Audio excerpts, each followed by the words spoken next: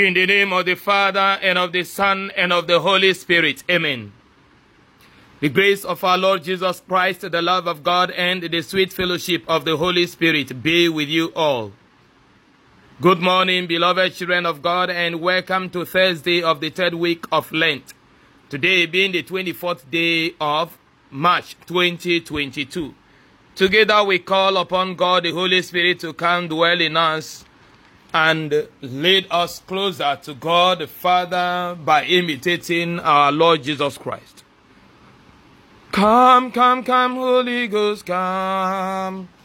Come, come, come, Holy Ghost, come. Holy Ghost, come. Oh, come, oh, come. Holy Ghost, come. Oh, come, oh, come, come, come.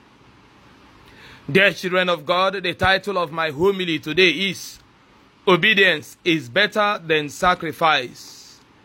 Obedience is better than sacrifice. The first reading is taken from the prophet Jeremiah chapter 2, from verse 23 to verse 28. Jeremiah chapter 7 rather, from verse 23 to verse 28. And the gospel reading is taken from the gospel according to Luke chapter 11, from verse 14 to verse 23. In the first book of Samuel, chapter 15, from particularly verse 22, Samuel spoke to David, and he says to us, you and I today, that obedience is better than sacrifice. And this is the lesson of the readings of today, rather, the very core of the lessons of the readings of today. Jeremiah, in the very first reading, was rebuking the people of Israel for not obeying the commandments of God. He reminded them of how God has sent from the very moment he brought them out of the land of Egypt, his prophets, his messengers, who served as his mouthpiece to speak the will of God to them. But they will not heed the will of God.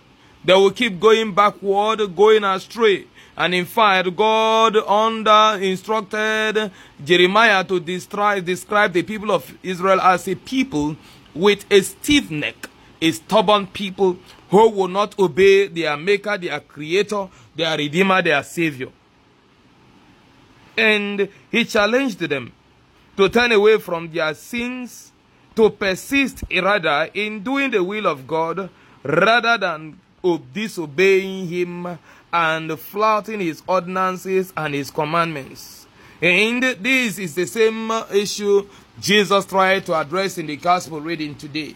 After delivering a young man who was possessed with this demon that made him mute and deaf, people begin to say to him that he was casting out demons with the power of Beelzebub, the prince of demons.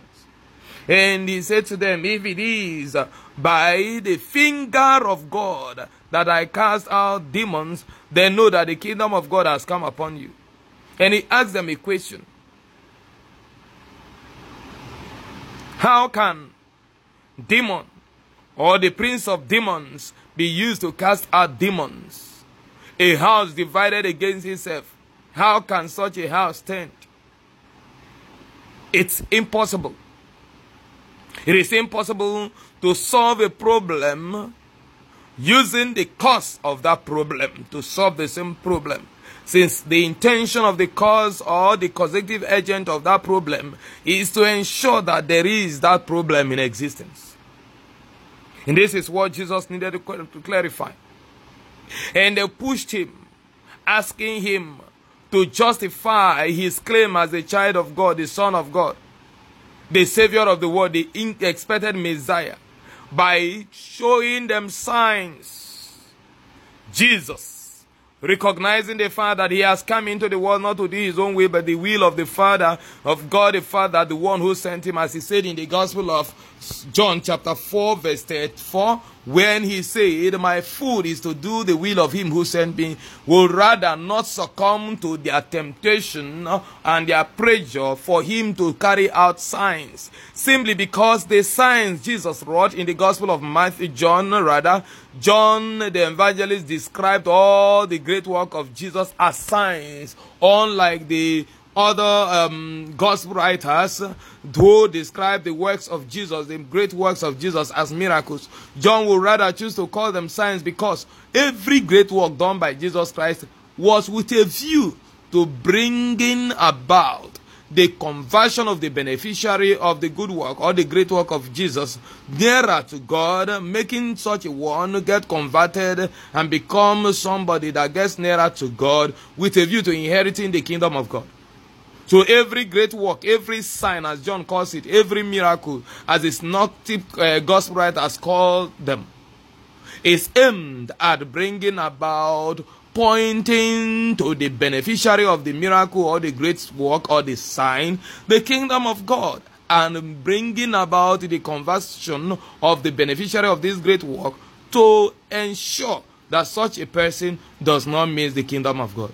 And that is why the end point of every miraculous act of Jesus is the salvation of the human person.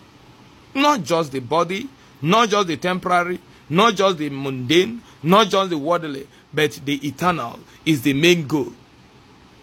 And so Jesus will not succumb to the appraisal for signs and wonders.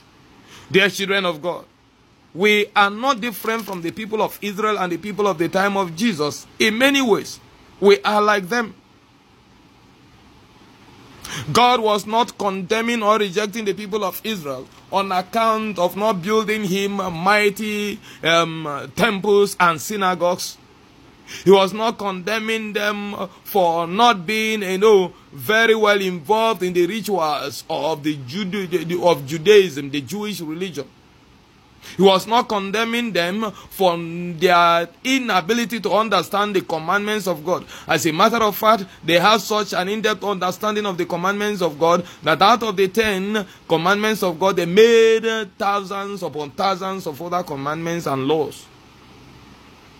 The question is not how much they know or they don't know. The question is their disobedience to God. Yes. Disobedience to God.